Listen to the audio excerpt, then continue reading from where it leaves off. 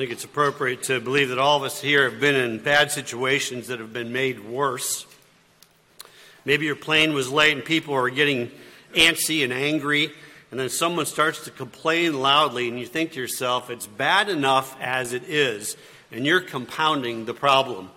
The last two sins in our list of sins provided by Paul in Galatians 5 have that special characteristic. If the sins of immorality, false religion, and violence are not enough, just add the sin of drunkenness to them, and they get worse. Or compound the drunks into a debauched party group and see how the problems escalate. This morning we're going to look at the last two words in our list of sins of the flesh in Galatians 5, specifically drunkenness and revelry, which need to be understood not only as sins in themselves, but occasions for other sins to proliferate. That is, they can aggravate the previous sins listed by Paul in verses 19 through 21.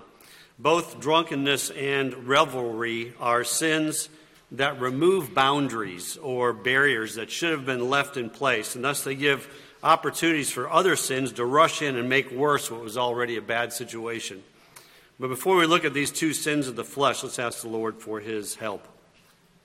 Our Father, indeed, we need the work of your Holy Spirit in our eyes to see and our ears to hear. Father, help us to understand the applications to us personally rather than looking around us, but to see where we need to address these sins in our lives so that we might know you better, we might grow in our faith and be a testimony of the goodness of the work of Christ in us. We pray in his name. Amen. Why are we talking about drunkenness and revelry this morning? You're probably wondering that, especially if you're new. Well, it's been a while since I've been in the pulpit. I want to take a couple of minutes and remind us of where we are in the book of Galatians, because I'm preaching through the book of Galatians. As we got to the area of sin, I've slowed down quite a bit, and we're going through these sins actually in groups we'll look at in just a moment. But let's remind ourselves of what the book of Galatians is about. One of the best ways to understand the book of Galatians is to understand that virtually every world religion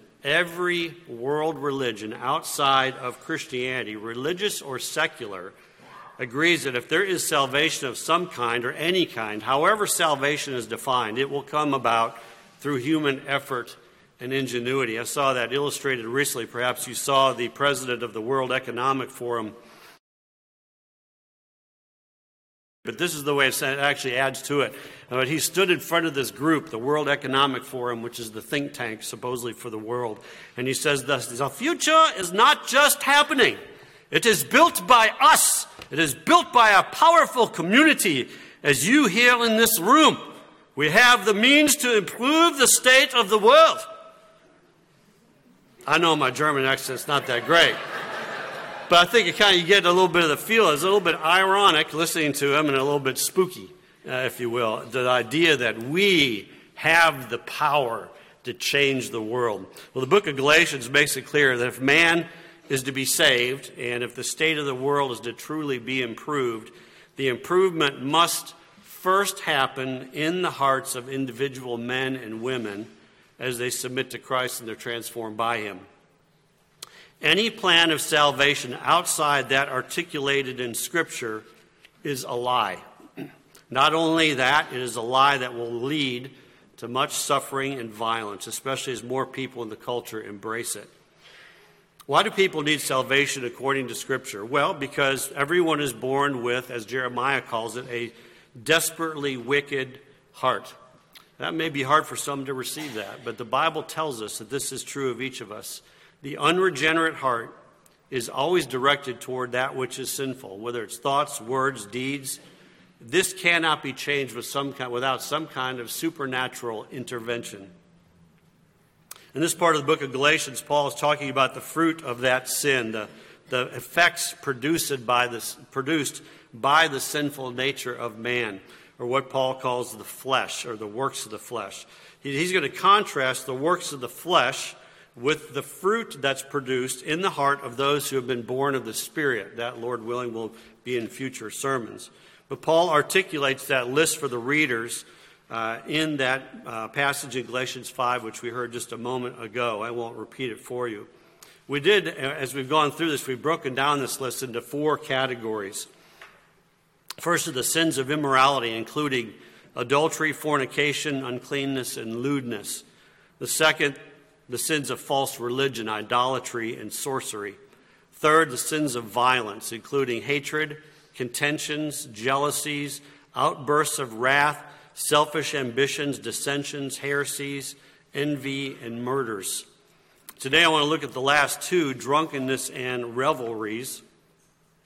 Some commentators like to categorize these, or they describe these as the category of social sins. And there's a good reason for that. I think it's appropriate.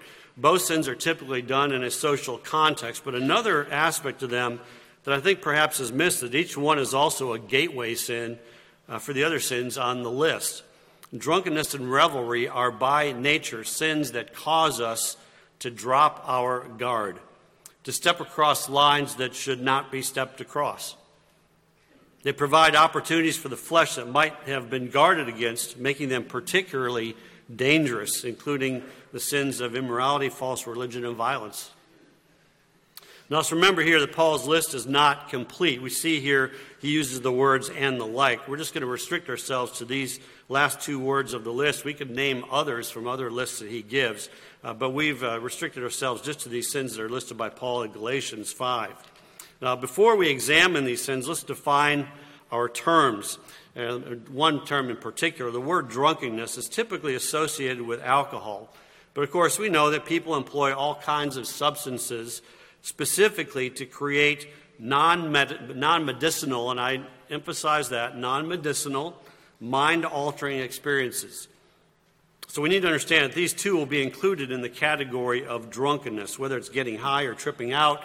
The Bible clearly condemns those and calls us to remain sober and vigilant. 1 Peter 5:8.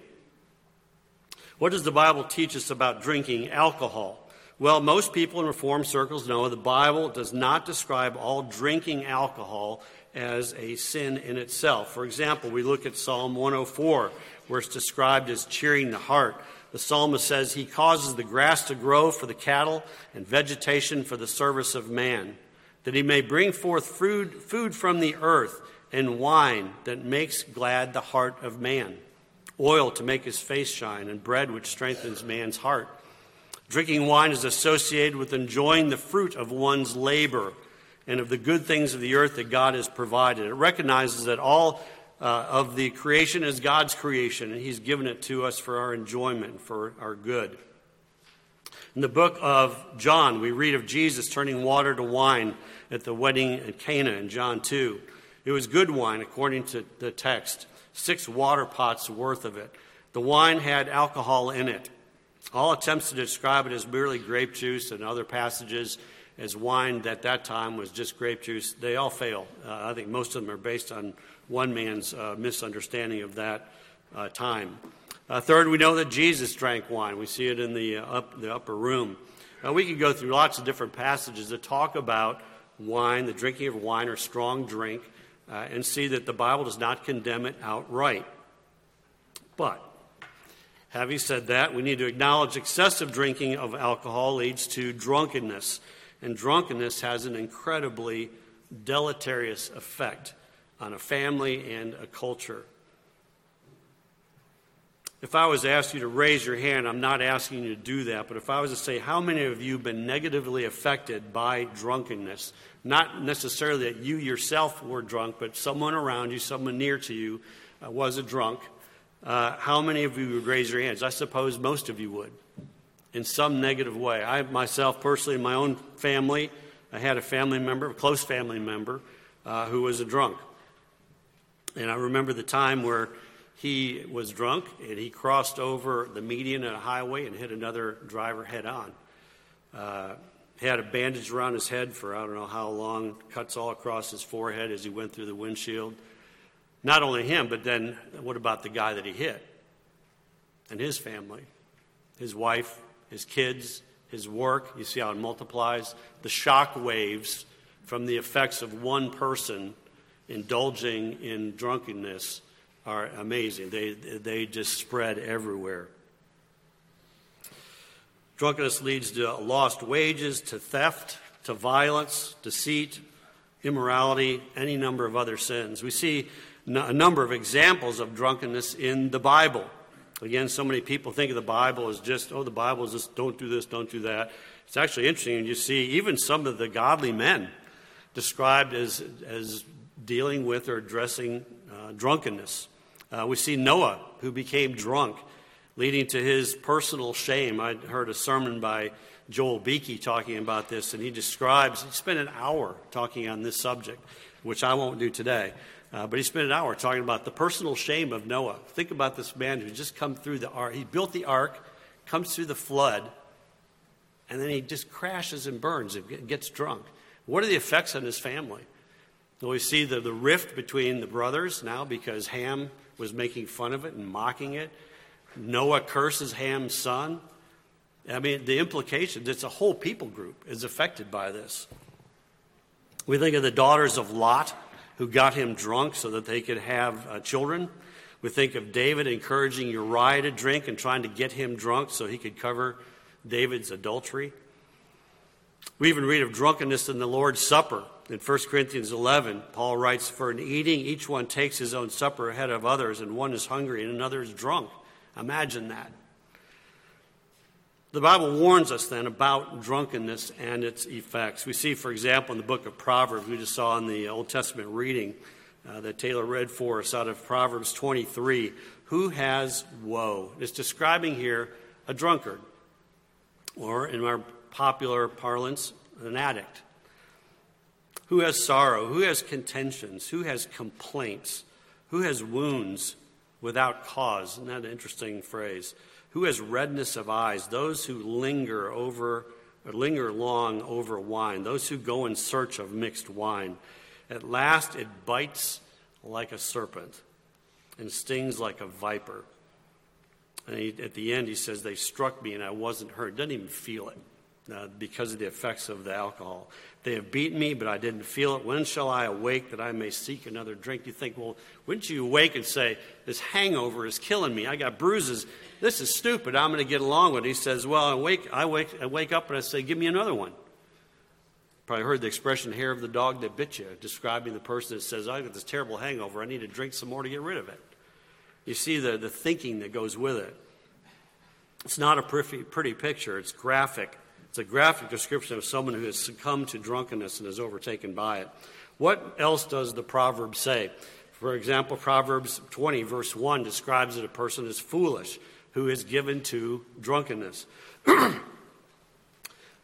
Solomon writes, "Wine is a mocker, strong drink is a brawler, and whoever is led astray by it is not wise."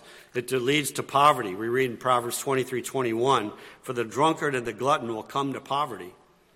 No wonder that we are told in Scripture that elders are to be those who are temperate, sober-minded. If you want someone in leadership to be a good leader, they certainly cannot be those who are given to drunkenness.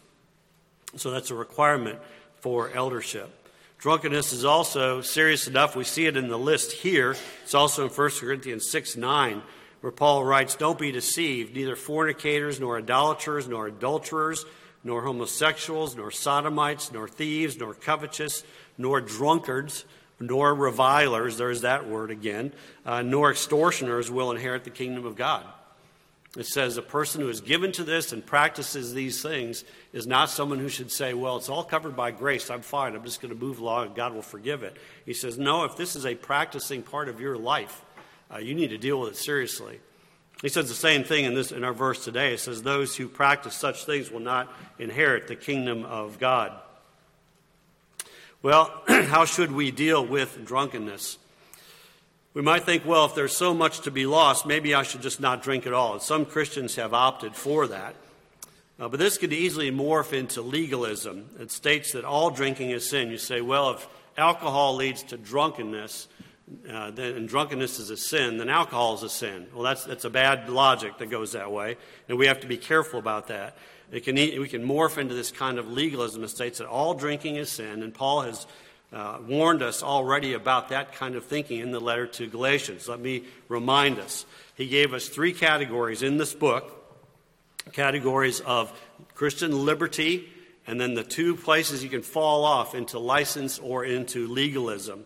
Christian liberty is where the Christian decides for himself. It's a neutral area where God has not spoken one thing or another. It leaves that to the person's wisdom and discretion as to what is appropriate for that individual Christian, and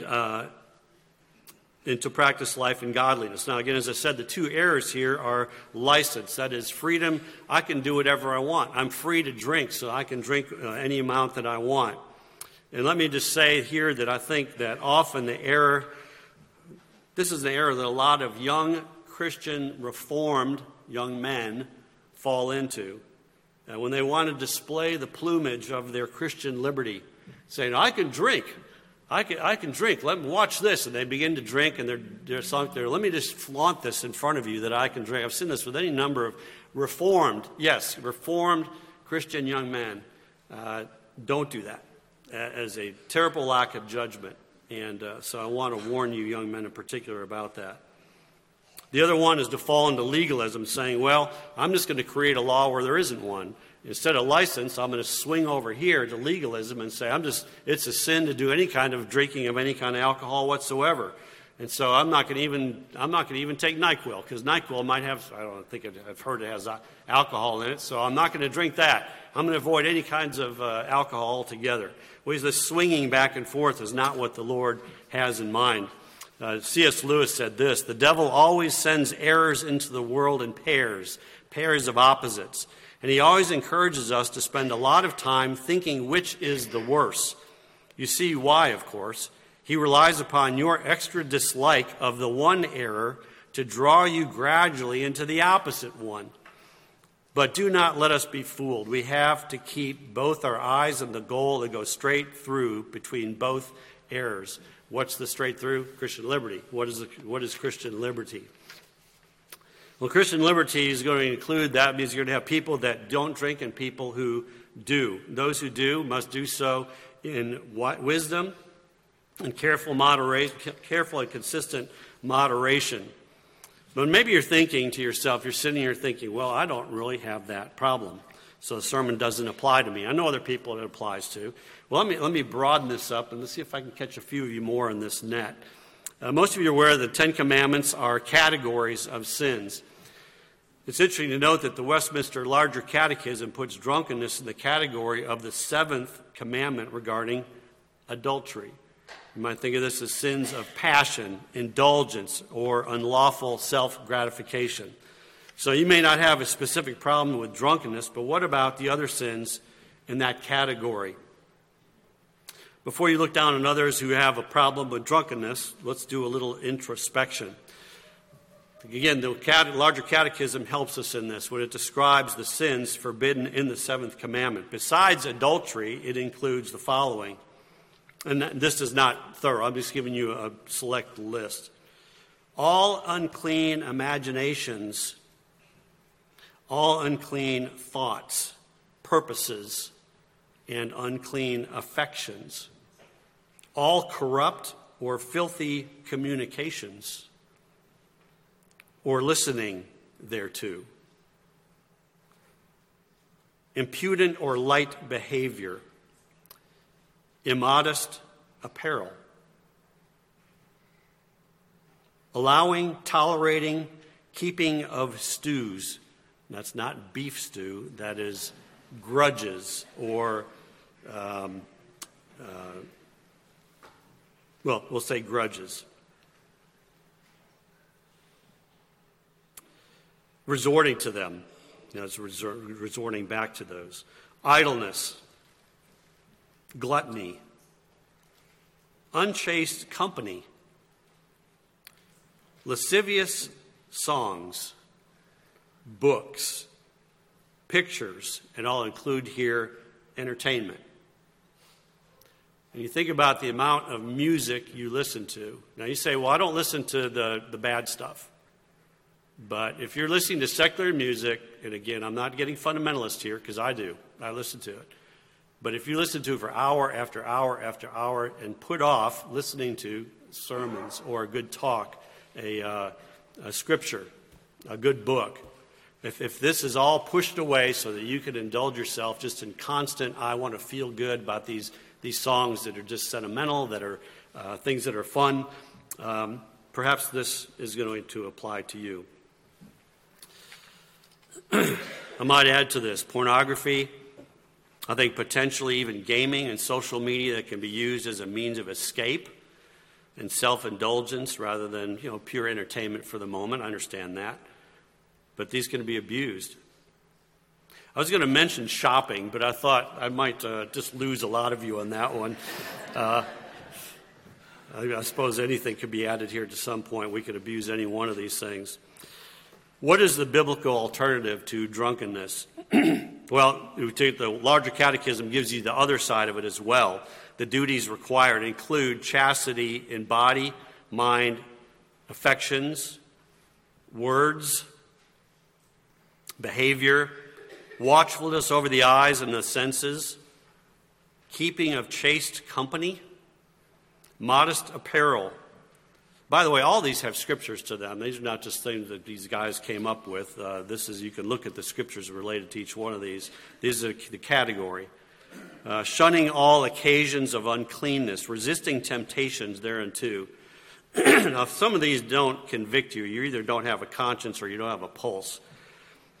So how are we, not only are we, though, to put off drunkenness, we're told this over and over in Scripture, but we are to put on godliness. We see this pattern given to us in Scripture by Paul a number of times where it's not just putting off, don't do these things, but there's a positive put on. Well, what would that be? Great one comes in Ephesians 5:18 through 21. Listen to what Paul says. Do not be drunk with wine, which is dissipation, but be filled with the Spirit, speaking to one another in psalms and hymns and spiritual songs, singing and making melody in your heart to the Lord, giving thanks always for all things to God the Father in the name of our Lord Jesus Christ, submitting to one another in the fear of God.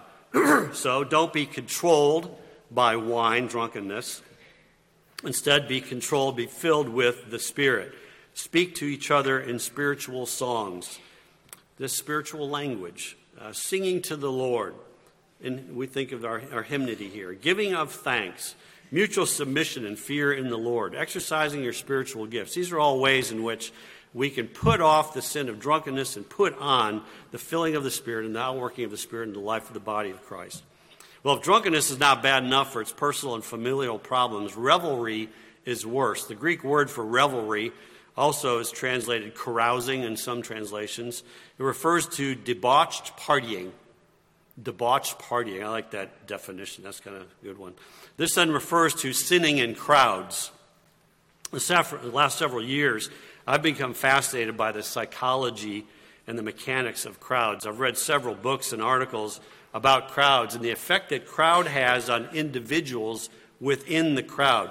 Let me give you one of those observations. I'm going to quote a source describing this about how crowds affect individuals and cause them to do things that they wouldn't have done by themselves. The quote says this: people in crowds often find themselves saying, thinking, feeling things that, if they were alone, might never have happened. When we are, as human beings in a crowd, there is a temptation and a susceptibility to act and to think differently, even to perceive differently than if we were alone or in a much smaller group. End of quote. Now, that doesn't make all crowds wrong in themselves. We have a crowd here this morning. We'll see this a little bit more in just a moment. But there's an inherent danger in crowds that should make us cautious and encourage us to make wise choices about joining in on them. Whether it's a group of so-called friends, where it has the potential of negative peer pressure, even, for example, a frat party. Some of them you could see in some of the colleges. Some sporting events, you've seen some of the effects of those. Even a World Cup kind of events where the partying is going, the drinking is going, and the violence, and people die. Use wisdom. Even a concert can do this. Concerts have this way of just creating this kind of sensation that is not there for the individuals, but it's there collectively. There's something different. I've mentioned before from the pulpit a book that I've read entitled Extraordinary Popular Delusions and the Madness of Crowds by Charles Mackay. He wrote it in 1841. It's interesting that Mackay puts these two together, popular delusions madness of crowds. I can't help but think of the current wave, and I've actually asked this to people before, what in the world is driving what's going on in our culture? The transgenderism, where people think I can be not just transgender, but trans-species. I can be an animal if I want. If I just picture in my mind, I can be something other than what I am. What is this wave that's happening? And I thought, it's the crowd. The crowd develops this mind. I'll read you a quote here on that in just a moment. But people are indulging in thoughts that they never would have thought of on their own, but the social media frenzy and the perceived benefits of being in the in crowd just overwhelm them, and they join in. And while I'm on that, young ladies, let me say that perhaps the most susceptible to the effects of the crowd through social media is the young women. That's been shown and documented so many times that I don't need to go into that. But just let me encourage you young ladies about social media. It can be very, very damaging. So use wisdom. Frankly, I'd say you just don't use it. But there you go. I'm not going to be a legalist. One author, Gustave Le Bon, wrote a book entitled The Crowd, A Study of the Popular Mind in 1895. Gustave's main point was that when you put more and more people together, that is more and more minds together, there arises from the group another mind. It's where we get the expression, a mind of its own. The Nazis understood this. They understood if you had a massive crowd, you could begin to manipulate that crowd into a frenzy or a way of thinking that individuals would not have thought apart from that crowd. Now, why am I taking time to talk about this? Because Paul is warning here about revelries. Helps us to understand that when people get into groups to participate in sinful activities, there is a proclivity for those in the group to drop their guard and their inhibitions and begin to take on a new mind, thinking that a new mind and a way of thinking that's not their own, let alone God's mind. That's why the Bible warns us about joining in with those who are unbelievers in their folly. We read in Proverbs 1, for example, Solomon, one of the first things he talks to his son about is this peer pressure idea. He says in Proverbs 1, in verse 10, "My son, if sinners entice you, do not consent. If they say, 'Come with us,' let us lie in wait and shed blood. Let us lurk secretly for the innocent without cause. Let us swallow them alive like Sheol. My son," he says, "do not walk in the way with them. Keep your foot from their path, for their feet run to evil, and they make haste to shed blood." Are there any examples of this in Scripture? Well, again, of course there are. We think of the great feasts in Scripture, Belshazzar in Daniel 5, where he had 1,000 of his lords in one big party that ended abruptly, if you remember the story. In Esther, there was a 180-day feast that was taking place.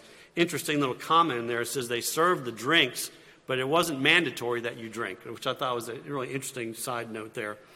We read about Herod. You remember his party in Mark 6, where John the Baptist's head was cut off in the context of a pagan feast. These things don't happen they don't happen at church picnics. They happen at pagan type of feasts. I think of there's a big one now out in the West, the Burning Man. You probably heard of that one going on out there. This is something that's more and more common in our culture. Again, it doesn't condemn all feasting. God called for feasting in the Old Testament law. But it does warn us that when people who are not morally trained and accountable together, join together, and alcohol is present or some kind of drugs, revelry is likely to break out. What are some principles regarding groups found in Scripture? Where we're told to associate with those who will encourage and challenge you to be better, especially in your walk with Christ and growth in godliness. Proverbs 13:20, "He who walks with wise men will be wise." Again, father, son in this particular case, but obviously it broadens to women as well. "But the companion of fools will be destroyed." I read recently, I thought it was kind of an interesting quote where this guy said, "You are the average of the 5 people you spend the most time with." That's kind of an interesting thought. You can ponder that. 1 Corinthians 15:33, "Do not be deceived. Evil company corrupts good habits." What's the biblical alternative? We already talked about put off, put on. But we put off this idea of joining into crowds that are going to get us into trouble or reveal in us things and create even thinking in our minds that wasn't there before. And we instead embrace the passage such as Hebrews 10, where we're told, "Let us consider one another in order to stir up love and good works, not forsaking the assembly of ourselves together, as is the manner of some, but exhorting one another, and so much more the day as you see the day approaching. Do you come to church strictly or solely for what you get out of it? Then you need to grow up into maturity and learn what the author of Hebrews is telling us. He says, consider one another, stir up love and good works. Do you think of that when you come to church on Sunday morning? How can I stir up my brothers and sisters in Christ? Well, let me close with two very quick applications. First, let's avoid moralism. This sermon has a lot of instruction on what to do and what not to do. Let's keep the message of Galatians in mind, and that is the gospel. If you are an unbeliever here today, you need to understand that not getting drunk or just doing good deeds will not and cannot save you. The chasm between you and God cannot be bridged by you turning over a new leaf and being a good person, because these do not change your nature. It takes a supernatural work to address your rebellion against God, and it can only be solved through faith in Christ and trust in Him, the one who can represent you before God. Jesus redirected God's wrath from you onto Himself. He lived a perfect life on earth on behalf of others so that His righteousness becomes their own by faith in Him. This is the gospel. Someone has to suffer hell for your sin, and it will be you or it will be someone else. And the only one else that can do that is Christ, who has suffered it. But even that, even if you get out of hell from avoiding His wrath, that doesn't get you to heaven. You need a righteousness to get to heaven. And once again, Christ has provided that through His righteous life. If you're a believer, you need to understand that in sinning in these areas is not going to condemn you. If you are God's elect, and I recognize that there's a whole question of assurance of your salvation, but if you are one of God's elect, He will never let go of you. You can sin in some of these areas and still be His child. We all still have a sin nature in us. Nonetheless, do not presume upon God. Do not presume upon His grace. He is your Heavenly Father, and as such, He has promised to discipline the ones He loves. Second and closing application is thanksgiving. Look at those two lists in Galatians 5. You see that long list of all the sins. And then you see the one right after it about the fruit of the Spirit. And look at the contrast between these two. The works of the flesh and the fruit of the Spirit. The amazing thing is we are born with a sin nature that's going to incline ourselves to that first list. And there's nothing that can change that other than the Spirit of God in your heart changing it, transforming you. And what has God promised us? In Romans 6, He says that when you are one of His people, God has removed the dominion of sin over you. You do not have to give in to sin, and instead you can put on righteousness. We read 2 Corinthians 10:13 that God always provides a way of escape. We do not have to give then into temptation. We can give Him thanks for that. We have much then for which to be thankful as Christians. Not just the putting off of the deeds of the flesh, but that work of the Spirit in us, the fruit of the Spirit, promised to us in the verses that we will see in a future time. Let's now praise and thank the Lord. Father, we thank You for these words of Scripture, these reminders. Perhaps some of us have been pricked, especially this morning. I pray, Father, that this would be a time that You would use to work through Your Spirit and through Your Word to help us to grow in our faith, whether it's to put off the sins of the flesh or to more circumspectly and carefully put on those good deeds that You would call us to do, to reflect that work of the Spirit in us. We pray these things now in Christ's name. Amen.